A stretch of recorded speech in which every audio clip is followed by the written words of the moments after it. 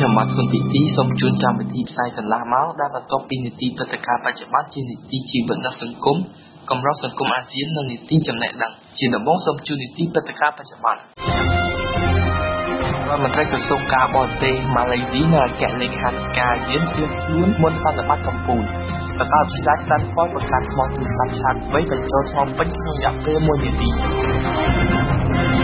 តទៅទៀតនេះខ្ញុំបាទគុណពីទីសូមជូនព្រឹត្តិការណ៍បច្ចុប្បន្នពិស្ដារដ្ឋមន្ត្រីក្រសួងការបរទេសម៉ាឡេស៊ីលោកដាតូស្រីអានីហ្វាហឺចាម៉ាន់និងអគ្គលេខាធិការអាស៊ានលោកលីលុងមីងបានពិភាក្សាស្ដីពីការត្រៀមលក្ខណៈសម្រាប់សន្និបាតកម្ពុជាអាស៊ាននិងកិច្ចប្រជុំពាក់ព័ន្ធដែលនឹងប្រព្រឹត្តទៅនៅទីក្រុងកូឡាឡាំពួរនិងឡាំងកាវីនៅថ្ងៃទី24ដល់28មេសាឆ្នាំ2015ខាងមុខកិច្ចប្រជុំនៅព្រឹកថ្ងៃទី4មេសាឆ្នាំ2015នៅទីក្រុងយ៉ាកាតាលោកតាតូស្រីអានីហ្វាហាចាម៉ាន់និងអគ្គលេខាធិការអាស៊ានលោកលីលុងមីងបានផ្លាស់ប្តូរយោបល់ទៅលើបញ្ហាជាច្រើនដែលនឹងលើកឡើងក្នុងរបៀបវិរៈនៃសន្និបាតកម្ពុជាអាស៊ានរួមមានចំណុចកណ្ដាលរបស់អាស៊ានសាមគ្គីភាពនៃសមាហរណកម្មអាស៊ានការបង្កើនប្រសិទ្ធភាពនៃកិច្ចប្រជុំអាស៊ាននិងការកំណត់ពេលវេលារួមគ្នាសម្រាប់រាជធានីឬរដ្ឋធានីរបស់ប្រទេសជាសមាជិកអាស៊ានលោកទាំងពីរក៏បានពិភាក្សាផងដែរអំពីលទ្ធផលពីរសំខាន់ដែលរំពឹងទុកថានឹងយកស្របដែលប្រមុខដឹកនាំអាស៊ានដែលគេឲ្យឈ្មោះថាសេចក្តីថ្លែងការណ៍ទីក្រុងកូឡាឡាំពួរដែលផ្ដោតទៅលើបណ្ដាជនទីប្រជុំបណ្ដាជនអាស៊ាននិងសេចក្តីថ្លែងការណ៍នៅទីក្រុងឡាំងកាវីទៅលើចលនាមជ្ឈត្តជនពិភពលោកលីលុងមីងបានបង្ហាញនូវសេចក្តីសាទរចំពោះរដ្ឋាភិបាលម៉ាឡេស៊ីក្នុងកិច្ចគាំទ្រលេខាធិការដ្ឋានអាស៊ានស្របតាមការលើកឡើងរបស់រដ្ឋាភិបាលម៉ាឡេស៊ីក្នុងសន្និសីទកម្ពុជាអាស៊ានលើកទី24នៅខែឧសភាឆ្នាំ2014កន្លងទៅថាម៉ាឡេស៊ីបន្តគាំទ្រពង្រឹងលេខាធិការដ្ឋានអាស៊ានទាំងផ្នែកហិរញ្ញវត្ថុនិងធនធានមនុស្សអ្នកវិទ្យាសាស្ត្រនៅសាកលវិទ្យាល័យ Stanford មានមូលដ្ឋាននៅរដ្ឋ California សហរដ្ឋអាមេរិកបាននិយាយថាពួកគេបានបង្កើតថ្មទូរស័ព្ទឆាតវៃដែលអាចបញ្ចូលបានពេញរយៈពេលតិចជាង60វិនាទីដើម្បីដោះស្រាយភាពធុញទ្រាន់ក្នុងការសាកថ្មដែលថប់ចំណាយពេលរាប់ម៉ោងនោះអ្នកវិទ្យាសាស្ត្រនៅសាកលវិទ្យាល័យ Stanford បាននិយាយថាថ្មទូរស័ព្ទឆាតវៃគំរូនេះនឹងជំនួសឲ្យបច្ចេកវិទ្យានានាដែលមាននាពេលបច្ចុប្បន្ន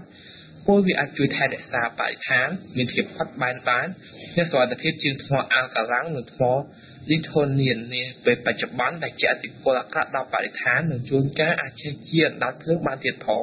បើយោងតាមអ្នករចនាថ្មផលិតពីអាលុយមីញ៉ុមនិងធ្យូងថ្មនេះអាចប្រតិបត្តិការបានយ៉ាងមានប្រសិទ្ធភាពហើយមានលក្ខណៈពិសេស3យ៉ាងគឺសាកឆាប់ពេញមានអាយុកាលវែងនិងតម្លៃសមរម្យ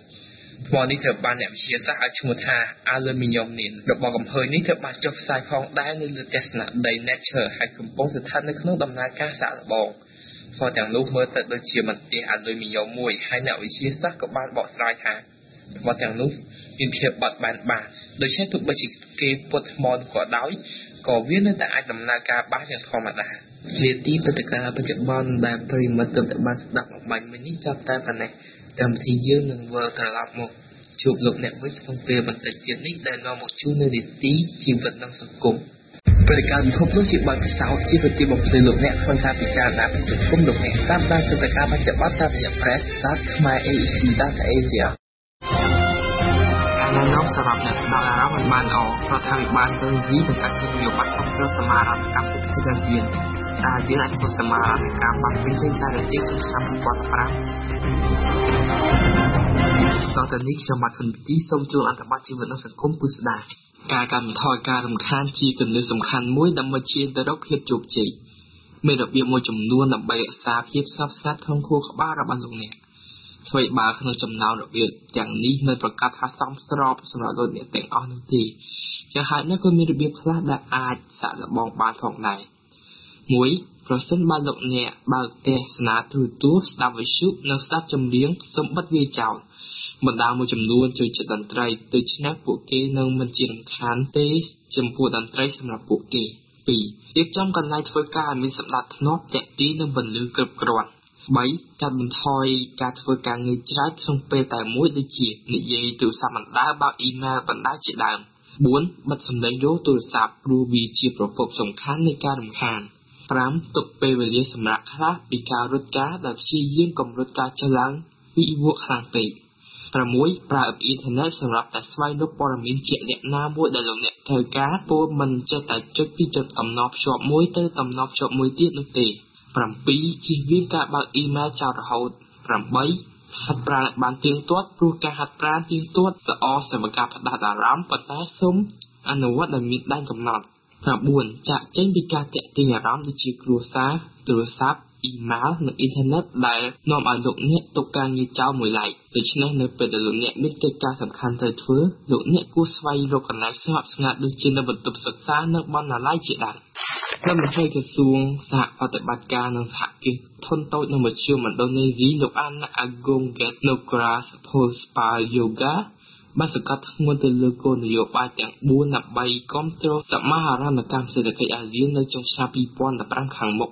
យោងតាមលោកអាណាអាហ្គងហ្គេតនូក្រាសផូស្ប៉ាយូហ្គាគោលនយោបាយទី1គឺបង្កើនបណ្ដុំសហគមន៍ធុនតូចនិងមធ្យមដើម្បីអភិវឌ្ឍផលិតផលឲ្យល្បីល្បាញក្នុងតំបន់ស្របតាមទិសដៅភូមិមួយផលិតផលមួយគោលនយោបាយទី2រដ្ឋាភិបាលឥណ្ឌូនេស៊ីនឹងលើកទឹកចិត្តឲ្យលើកកម្ពស់គុណភាពធនធានមនុស្សនិងសហគ្រិនភាពក្នុងចំណោមប្រជាជនឥណ្ឌូនេស៊ីគោលនយោបាយទី3កិច្ចខិតខំបង្កើនគុណភាពនិងស្តង់ដារផលិតផលរបស់សហគ្រាសធុនតូចនិងមធ្យមគោលនយោបាយទី4គឺផ្ដល់ប្រាក់កម្ចីការប្រាក់ទាបតាមរយៈទីភ្នាក់ងារគ្រប់គ្រងប្រាក់បង្វិលរបស់ក្រសួងសហប្រតិបត្តិការនិងសហគមន៍ធុនតូចនិងមធ្យមរដ្ឋមន្ត្រីក្រសួងសហប្រតិបត្តិការនិងសហគមន៍ធុនតូចនិងមធ្យមឥណ្ឌូនេស៊ីរូបនេះបានគូសបញ្ជាក់ថាក្រសួងនឹងជួយដល់សហគមន៍ធុនតូចនិងមធ្យមឥណ្ឌូនេស៊ីដើម្បីការពារកម្មសិទ្ធិបញ្ញានិងអនុវត្តស្តង់ដារផលិតផលដែលសម្របសម្រួលដល់ក្រសួងច្បាប់និងសិទ្ធិមនុស្សលោកបានបន្តថារដ្ឋាភិបាលនឹងខិតខំត្រួតពិនិត្យតាមបន្តព្រំដែនឲ្យកាន់តែតឹងរ៉ឹងដើម្បីបង្ក្រាបការនាំចូលផលិតផលខុសច្បាប់នៅក្នុងទីផ្សារឥណ្ឌូនេស៊ីលោករដ្ឋមន្ត្រីសម្គាល់ថាដើម្បីគ្រប់គ្រងការនាំចេញទៅកាន់ទីផ្សារអន្តរជាតិគឺនៅសហការជាមួយទីភ្នាក់ងារនាំចេញឥណ្ឌូនេស៊ីសមាហរណកម្មសេដ្ឋកិច្ចអាស៊ានត្រូវបានធ្វើសេចក្តីថ្លែងការណ៍ថាជាគោលដៅសមាហរណកម្មសេដ្ឋកិច្ចក្នុងតំបន់អាស៊ីអាគ្នេយ៍ដោយប្រមុខរដ្ឋាភិបាលប្រទេសជាសមាជិកអាស៊ានក្នុងសន្និបាតនៅទីក្រុងប៉ាលីកាលពីខែតុលាឆ្នាំ2003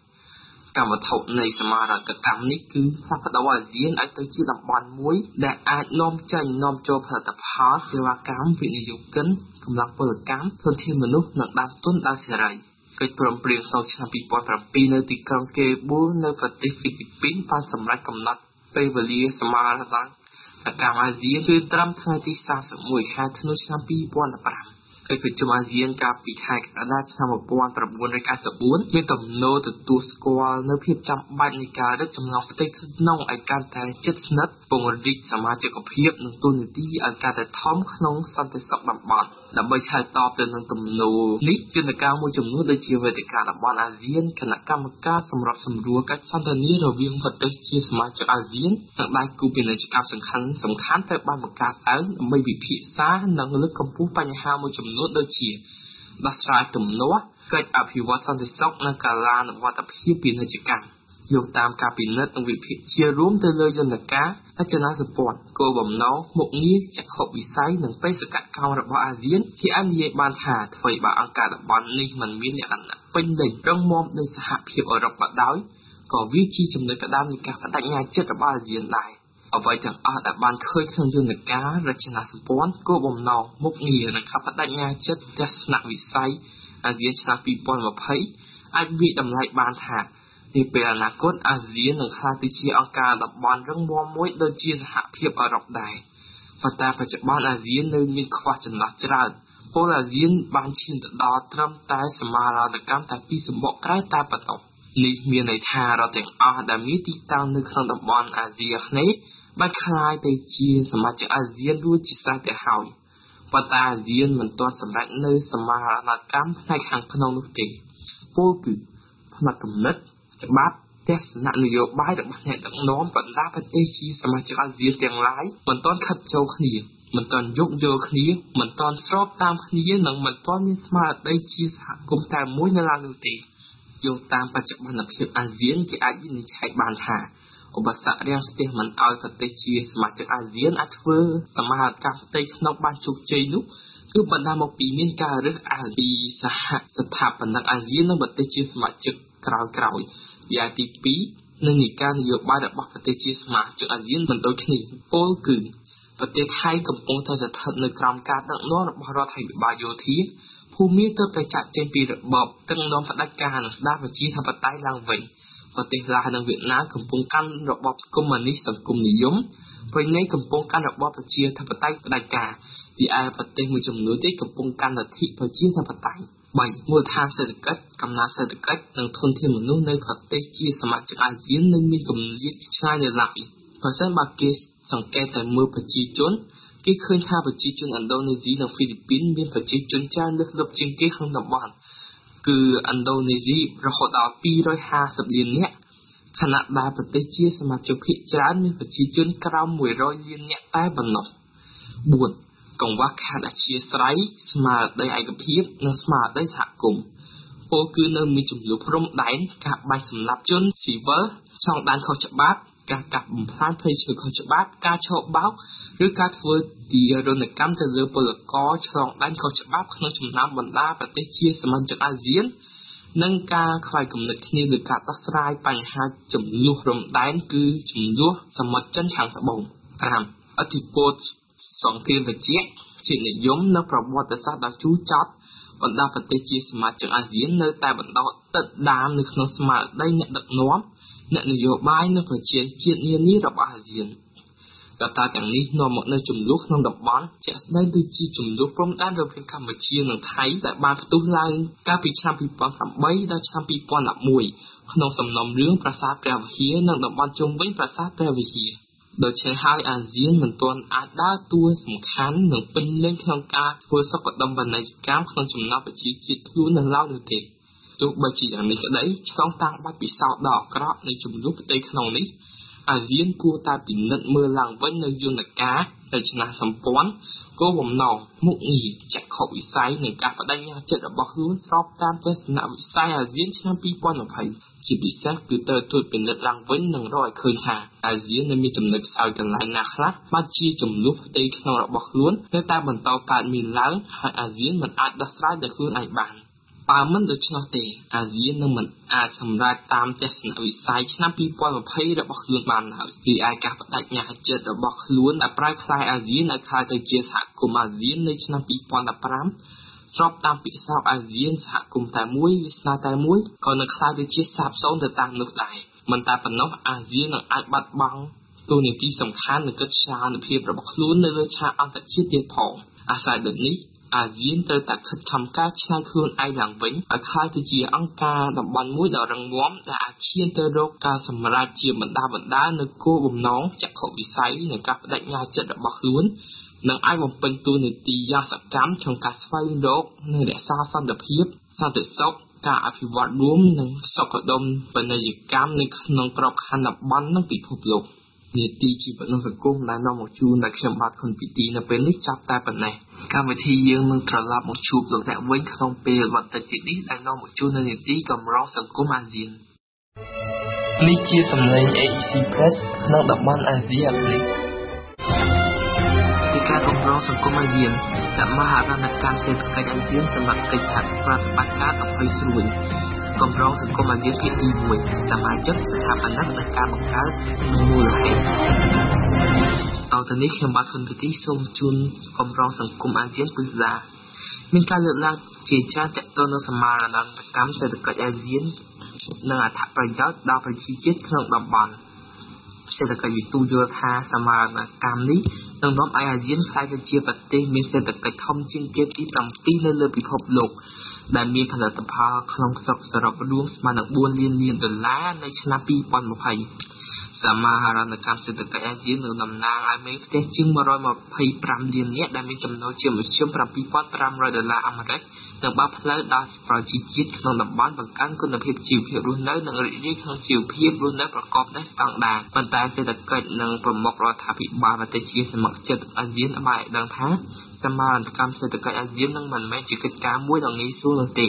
ប្រវត្តិសមាហរណកម្មសេដ្ឋកិច្ចអាស៊ានសមាហរណកម្មសេដ្ឋកិច្ចអាស៊ានត្រូវបានធ្វើសេចក្តីថ្លែងការណ៍ជាគោលដៅសមាហរណកម្មសេដ្ឋកិច្ចតំបន់អាស៊ីអាគ្នេយ៍ ដែលប្រមុខរដ្ឋាភិបាលប្រទេសជាសមាជិកអាស៊ាននៅសន្និបាតទីក្រុងបាលីក្នុងខែតុលាឆ្នាំ2003កម្មវត្ថុនៃសមាហរណកម្មនេះគឺផ្លាស់ប្តូរអាស៊ានឲ្យក្លាយទៅជាតំបន់មួយដែលអាចនាំចេញនាំចូលផលិតផលសេវាកម្មវិនិយោគិនកម្លាំងពលកម្មធនធានមនុស្សនិងដើមទុនដោយសេរី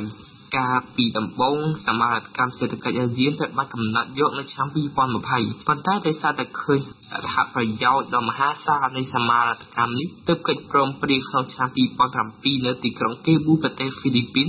បានសម្រេចបន្ថយពេលវេលាមកត្រឹមឆ្នាំ2015វិញមានរបាយការណ៍ថាផែនការលម្អិតនៃសមាហរណកម្មសេដ្ឋកិច្ចអាស៊ានបានសម្រេចជាង 82.1% នៃគោលដៅដែលបានព្រមព្រៀងកិច្ចដំណើរការប្រកបដោយថាមវន្តអគ្គនាយករងវិទ្យាស្ថានអាស៊ីអឺរ៉ុបលោកបណ្ឌិតអាស៊ីម៉ាត់អាខែលបានលើកឡើងថាសមាហរណកម្មសេដ្ឋកិច្ចអាស៊ានជាគោលដៅប្រកបដោយភាពស្វាហាប់នៃថាអាស៊ាននឹងបន្តរត់កម្មវិធីគោលនយោបាយសមាហរណកម្មសេដ្ឋកិច្ចអាស៊ានជាមួយនឹងចំណុចផ្ដើមថ្មីដើម្បីផ្សព្វផ្សាយពីកិច្ចសហប្រតិបត្តិការដ៏វែងអន្លាយជាមួយនឹងការបដិឆេទថ្មីសម្រាប់សមិទ្ធផលលោកបានមានប្រសាសន៍ថាគោលដៅនឹងអាចសម្រេចបានកាលណារដ្ឋាភិបាលប្រទេសជាសមាជិកអាស៊ានបានប្រកាសជាថាឧបសគ្គទាំងអស់គឺការគិតពន្ធនិងការរួចពន្ធ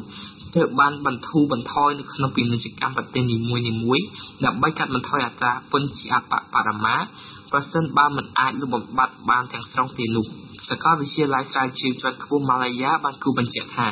ប្រធានអាស៊ានបច្ចុប្បន្នគឺប្រទេសម៉ាឡេស៊ីគួរជួយសម្រួលដល់កិច្ចដំណើរការនេះដែលប្រកាសជាថាប្រទេសជាសមាជិកដើរតាមសិទ្ធិអំណាចរៀងៗខ្លួនដោយយល់និងគ្រប់គ្រងគោលដៅរបស់សមាហរណកម្មសេដ្ឋកិច្ចអាស៊ានដែលគួរធ្វើឲ្យបានខណៈដែលប្រទេសនេះជាប្រធានអាស៊ានដំណើរផ្សងយុទ្ធសាស្ត្រអ្នកដឹកនាំស្រាវជ្រាវនៅវិទ្យាស្ថានសិក្សាអាស៊ីអាគ្នេយ៍ ASEAN អ្នកស្រីសាន់ជីតាប៊ូស៊ូដាបានឲ្យដឹងថាសមាហរណកម្មសេដ្ឋកិច្ចអាស៊ានមិនត្រឹមតែជាដំណើរផ្សងព្រេងយុទ្ធសាស្ត្រប៉ុណ្ណោះទេវាក៏ជាដំណើរដែលផ្ដល់ផលប្រយោជន៍ជាច្រើនផងដែរអ្នកស្រីសាន់ជីតាប៊ូស៊ូដាបានបញ្យល់យ៉ាងដូចនេះថាលទ្ធផលបានមកពីសមាហរណកម្មសេដ្ឋកិច្ចអាស៊ានមិនគួរមើលឃើញត្រឹមតែជាលក្ខន្តិកៈនិងកម្មវត្ថុនៃទីផ្សារសេរីតែមួយហើយក៏អាចជាល្បែងផ្លាស់ប្ដូរយ៉ាងសំខាន់សម្រាប់សេដ្ឋកិច្ចប្រទេសនីមួយៗក្នុងតំបន់ផងដែរជាងនេះទៅទៀតសមាហរណកម្មសេដ្ឋកិច្ចអាស៊ានគួរតែមើលឃើញជាគម្រោងយុទ្ធសាស្ត្រទាក់ទាញជាងកិច្ចវិនិយោគពីបរទេសដោយផ្ទាល់គឺ FDI Foreign Direct Investment ជួយដល់ប្រទេសជាសមាជិកអាស៊ានចូលរួមក្នុងកិច្ចសម្របសម្រួលផ្គត់ផ្គង់នឹងកម្លាំងរបស់ប្រទេសជាសមាជិកតទល់ទៅនឹងឥទ្ធិពលសេដ្ឋកិច្ចអន្តរជាតិហិរញ្ញវត្ថុនិងបញ្ហាយុទ្ធសាស្ត្រមិនរំពឹងលើសមាហរណកម្ម 100% យោងតាមអគ្គនាយកដ្ឋានជាន់ខ្ពស់នៃក្រសួងពាណិជ្ជកម្មនិងសហគ្រាសអន្តរជាតិសម្រាប់សហប្រតិបត្តិការសេដ្ឋកិច្ចអាស៊ានលោក Davidson Pay Ravindran ប្រទេសជាសមាជិកអាស៊ានកំពុងផ្ដោតគោលដៅដើម្បីសម្រេចបាន 95% នៃការវាស់ស្ទង់សមាហរណកម្មសេដ្ឋកិច្ចអាស៊ានឆ្នាំ2015លោកបានលើកឡើងថា 95% គួរតែកត់សម្គាល់ថាជាសមិទ្ធផលមួយដ៏អស្ចារ្យដោយសារតែប្រទេសណាមួយនៅលើពិភពលោកមិនអាចធ្វើបានដូច្នេះនោះទេសូមបញ្ជាក់ផងដែរថាសមាហរណកម្មសេដ្ឋកិច្ចអាស៊ានជាគោលដៅនៃការរួមបញ្ចូលគ្នាដោយបង្កើតនូវសេដ្ឋកិច្ចទីផ្សារសេរីតែមួយក្នុងតំបន់របស់ប្រទេសជាសមាជិកអាស៊ានក្នុងតំបន់អាស៊ីអាគ្នេយ៍ដែលមានប្រទេសទាំង10គឺប្រ៊ុយណេកម្ពុជាឥណ្ឌូនេស៊ីឡាវម៉ាឡេស៊ីមីយ៉ាន់ម៉ាហ្វីលីពីនសិង្ហបុរីថៃនិងវៀតណាមដែលរំពឹងទុកថានឹងបានសម្រេចត្រឹមថ្ងៃទី31ខែធ្នូឆ្នាំ2015ខាងមុខសមាគមប្រជាជាតិអាស៊ីអាគ្នេយ៍ឬអាស៊ានជាភាសាអង់គ្លេសគឺ Association of Southeast Asian Nations ជាអង្គការនយោបាយនិងសេដ្ឋកិច្ចនៃប្រទេសចំនួន10នៅតំបន់អាស៊ីអាគ្នេយ៍កម្ពុជាក៏ជាសមាជិកមួយនៃអាស៊ានផងដែរដើម្បីបង្កើនការស្វែងយល់និងពង្រីកការយល់ដឹងរបស់យុវជនអំពីអាស៊ានដើម្បីឆ្ពោះទៅកាន់សមាហរណកម្មសេដ្ឋកិច្ចអាស៊ាន Asian Economic Community គឺ AEC នៅថ្ងៃទី31ខែធ្នូឆ្នាំ2015នេះ AEC Press សូមនាំមកជូននៅកម្រងសង្គមអាស៊ានភាគទី1ដែលលើកឡើងអំពីសមាជិកអាស៊ានការស្ថាបនានិងការបរិច្ឆេទបង្កើតរួមទាំងមូលហេតុនៃការបង្កើតអាស៊ានសមាជិកអាស៊ានសមាគមប្រជាជាតិអាស៊ីអាគ្នេយ៍ឬអាស៊ានមានសមាជិកចំនួន10ប្រទេសគឺប្រ៊ុយណេកម្ពុជាឥណ្ឌូនេស៊ីម៉ាឡេស៊ីមីយ៉ាន់ម៉ាហ្វីលីពីនសិង្ហបុរីថៃនិងវៀតណាមក្រៅពីនេះក៏មានប្រទេសចំនួន2ទៀតផងដែរដែលបានត្រៀមខ្លួនចូលជាសមាជិកសមគមមួយនេះគឺទីម៉័រខាងកើតនិងប៉ាពូញូវ៉ាហ្គីណេស ស្ថាបនិកនិងការបដិឆេទបង្កើតអាស៊ានត្រូវបានបង្កើតឡើងក្រោមការចុះហត្ថលេខានៃប្រទេសជាហត្ថលេខីទាំង5គឺឥណ្ឌូនេស៊ីម៉ាឡេស៊ីហ្វីលីពីនសិង្ហបុរីនិងថៃលើសេចក្តីថ្លែងការណ៍ទីក្រុងបាងកកប្រទេសថៃនៅថ្ងៃទី8សីហាឆ្នាំ1967ដោយលោកអាដាមម៉ាលីកជារដ្ឋមន្ត្រីជាន់ខ្ពស់ទទួលបន្ទុកកិច្ចការនយោបាយនិងជារដ្ឋមន្ត្រីក្រសួងការបរទេសឥណ្ឌូនេស៊ីលោកតុនអាប់ឌុលរ៉ាហ្សាកឧបនាយករដ្ឋមន្ត្រីនិងជារដ្ឋមន្ត្រីក្រសួងការពារជាតិនិងអភិវឌ្ឍម៉ាឡេស៊ីលោកណាស្កូរ៉ាម៉ូសជារដ្ឋមន្ត្រីក្រសួងការបរទេសហ្វីលីពីនលោកអេសរ៉ាចាថាណាំរដ្ឋមន្ត្រីក្រសួងការបរទេសសិង្ហបុរីនិងលោកថាណាត់ខូម៉ាន់ជារដ្ឋមន្ត្រីក្រសួងការបរទេសប្រទេសថៃសេចក្តីថ្លែងការណ៍នេះបានចែកចេញជា5បុព្វកថានិង5កថាខណ្ឌសម្រាប់អនុវត្តមូលហេតុនៃការបង្កើតអាស៊ានសេចក្តីថ្លែងការណ៍របស់អាស៊ានបានដាក់ចេញនូវគោលដៅនិងគោលបំណង7ចំណុចសម្រាប់អាស៊ានគឺវិវឌ្ឍនភាពផ្នែកសេដ្ឋកិច្ចសង្គមនិងកិច្ចអភិវឌ្ឍវប្បធម៌សន្តិភាពនិងស្ថិរភាពក្នុងតំបន់កិច្ចអភិវឌ្ឍសហប្រតិបត្តិការសេដ្ឋកិច្ចសង្គមកិច្ចវប្បធម៌បច្ចេកទេសវិទ្យាសាស្ត្រនិងរដ្ឋបាលការជួយគ្នាទៅវិញទៅមកក្នុងកិច្ចបណ្ដុះបណ្ដាលនិងស្រាវជ្រាវកិច្ចសហប្រតិបត្តិការទៅលើវិស័យកសិកម្មឧស្សាហកម្មពាណិជ្ជកម្មគមនាគមន៍ទូរគមនាគមន៍និងលើកកម្ពស់ជីវភាពរស់នៅលើកកម្ពស់ការសិក្សាអំពីតំបន់អាស៊ីអាគ្នេយ៍និងកិច្ចសហប្រតិបត្តិការជាមួយអង្គការតំបន់និងអន្តរជាតិសារៈសំខាន់នៃគោលដៅនិងគោលបំណងខាងលើជាការសម្រេចចិត្តនៃសហស្ថាបនិកដើម្បីបង្ការកុំឲ្យមានចំនួនរវាងរដ្ឋនិងរដ្ឋការដោះស្រាយបញ្ហាដោយសន្តិវិធីព្រមទាំងកិច្ចសហប្រតិបត្តិការដើម្បីលើកកម្ពស់ជីវភាពរស់នៅរបស់ប្រទេសជាសមាជិកនីតិកម្រសង្គមអាស៊ានដែលប្រិមិត្តទើបតែបានស្ដាប់អំបញ្ញមិញនេះចាប់តែប៉ុណ្ណេះកម្មវិធីយើងនឹងត្រឡប់មកជួបលោកអ្នកវិញដែលនាំមកជូននៅនីតិចំណេះដឹង AEC Press ផ្ដល់ចំណេះដឹងផ្សារភ្ជាប់ទំនាក់ទំនងនេះជាសំឡេង AEC Press ក្នុងតំបន់អាស៊ីអាគ្នេយ៍វេទិកាចំណេះដឹងការបំពុលអាកាសអាចធ្វើឲ្យប៉ះពាល់ដល់កុមារនិងទារកក្នុងផ្ទៃស្វែងយល់ពីផ្លូវជាតិអាស៊ានតទៅនេះខ្ញុំបាទធនវិធីសូមជូនអត្ថបទចំណេះដឹងពីស្ដាប់ការសិក្សាថ្មីមួយបានណែនាំថាការស្រូបសារធាតុពុលរបស់ស្ត្រីនៃផ្ទៃពោះអាចនាំឲ្យទារកមានភាពមិនប្រក្រតីក្នុងខួរក្បាលមន្ទីរពេទ្យកុមាររដ្ឋ Los Angeles បានធ្វើការស្រាវជ្រាវថ្មីមួយដែលវាស់កម្រិតស្រូបសារធាតុពុល PAH និងថតអេកូខួរក្បាលដើម្បីវិភាគផលប៉ះពាល់ទៅដល់ខួរក្បាលកុមារសារធាតុពុល PAH គឺ Polyclinic Aromatic Hydrocarbon ធ្វើឲ្យសាយភាយសារធាតុបំពុលដែលកើតឡើងនៅពេលដែលវត្ថុអង់និកត្រូវបានបិទចេញមិនអស់សារធាតុទាំងនេះមានប្រភពចេញពីផ្សែងយានយន្តចំហាយធ្យូងថ្មប្រៃឥន្ធនៈកាកសំណល់ការដុតនិងភ្លើងឆេះព្រៃសារធាតុទាំងនេះមាននៅក្នុងគេហដ្ឋានផងដែរដូចជាថ្នាំជក់និងជើងសឹកចង្ក្រានជាដើមអ្នកស្រាវជ្រាវបានចាប់ផ្ដើមស្វែងយល់ពីឥទ្ធិពលនៃការសាយភាយសារធាតុពុល PAH ទៅកាន់ស្ត្រីមានផ្ទៃពោះទៅលើការអភិវឌ្ឍខួរក្បាលរបស់ទារកកាលពីឆ្នាំ1990ការសិក្សាជាលើកដំបូងទៅលើស្ត្រីមានផ្ទៃពោះក្នុងផ្ទៃចន្លោះពី3ខែនៅទីក្រុងយូយ៉កបាទដោយសួរសំណួរនិងផ្ដល់អេក្រង់បង្ហាញពីសារធាតុបំពុលបរិស្ថានរយៈពេល48ម៉ោងដើម្បីធ្វើឲ្យអ្នកស្រាវជ្រាវអាចកំណត់បានបន្ទាប់មកកូនមានវ័យចន្លោះ3ឆ្នាំទៅដល់7ឆ្នាំពួកគេត្រូវបានតម្លៃថាសារធាតុពុលនោះមានតកតងទៅនឹងរោគសញ្ញាជំងឺ ADHD គឺ Attention Deficit Hyperactivity Disorder ដែលជាជំងឺកើតទៅលើកុមារដែលមិនអាចផ្ដោតអារម្មណ៍ទៅលើសកម្មភាពអ្វីដែលពួកគេកំពុងធ្វើប៉ះពាល់ដល់ការចងចាំអរិយាបថបញ្ហាកាត់បន្ថយកម្រិតបញ្ញា IQ ការថប់អារម្មណ៍និងជំងឺធ្លាក់ទឹកចិត្តនេះឯការសិក្សាចុងក្រោយទៅលើកុមារ40នាក់ដែលបានថតខួរក្បាលបានបង្ហាញពីទំនាក់ទំនងពីការសាយភាយសារធាតុពុល PAH ដល់ស្បូនម្ដាយនិងការកាត់បន្ថយរូបធាតុក្នុងខួរក្បាលរូបធាតុសក្នុងខួរក្បាលរូបធាតុសរបស់ខួរក្បាលត្រូវបានផលិតឡើងដោយកោសិកាអាស៊ានស្របលៀនដែលអនុញ្ញាតឲ្យមានការភ្ជាប់ពីខួរក្បាលទៅកាន់តំបន់ដទៃទៀតនៃខួរក្បាលបានយ៉ាងឆាប់រហ័សការរំខាននៃខួរក្បាលជាប់ទាក់ទងទៅនឹងការប្រតិកម្មយឺត ដោយសារតែជំងឺ ADHD និងការប្រព្រឹត្តទៅមិនតាមលំដាប់រដ្ឋនីមួយៗតែមានភ្លេងជាតិរបស់ខ្លួននេះឯសមាគមប្រជាជាតិអាស៊ីអាគ្នេយ៍ហៅកាត់ថាអាស៊ានក៏មានភ្លេងជាតិរបស់ខ្លួនដែរប្រសិនបើលោកអ្នកពិនិត្យមើលពីប្រវត្តិបទភ្លេងអាស៊ានលោកអ្នកប្រកាសជាបានដឹងថាអាស៊ានបានផ្លាស់ប្ដូរបទភ្លេងជាតិរបស់ខ្លួនម្ដងរួចមកហើយកាលពីដើមឡើយភ្លេងជាតិរបស់អាស៊ានមានចំណងជើងថា ASEAN Hymn ឬក៏ Asian Song of Unity ដែលមានន័យជាភាសាខ្មែរថាបទភ្លេងឯកភាពនៃអាស៊ានភ្លេងជាតិនៃអាស៊ានមួយបទនេះមិនទាន់បានចាត់ទុកជាបទភ្លេងជាតិផ្លូវការនៅឡើយនោះទេសូមស្ដាប់បទភ្លេងជាតិអាស៊ានដំបូងដូចតទៅ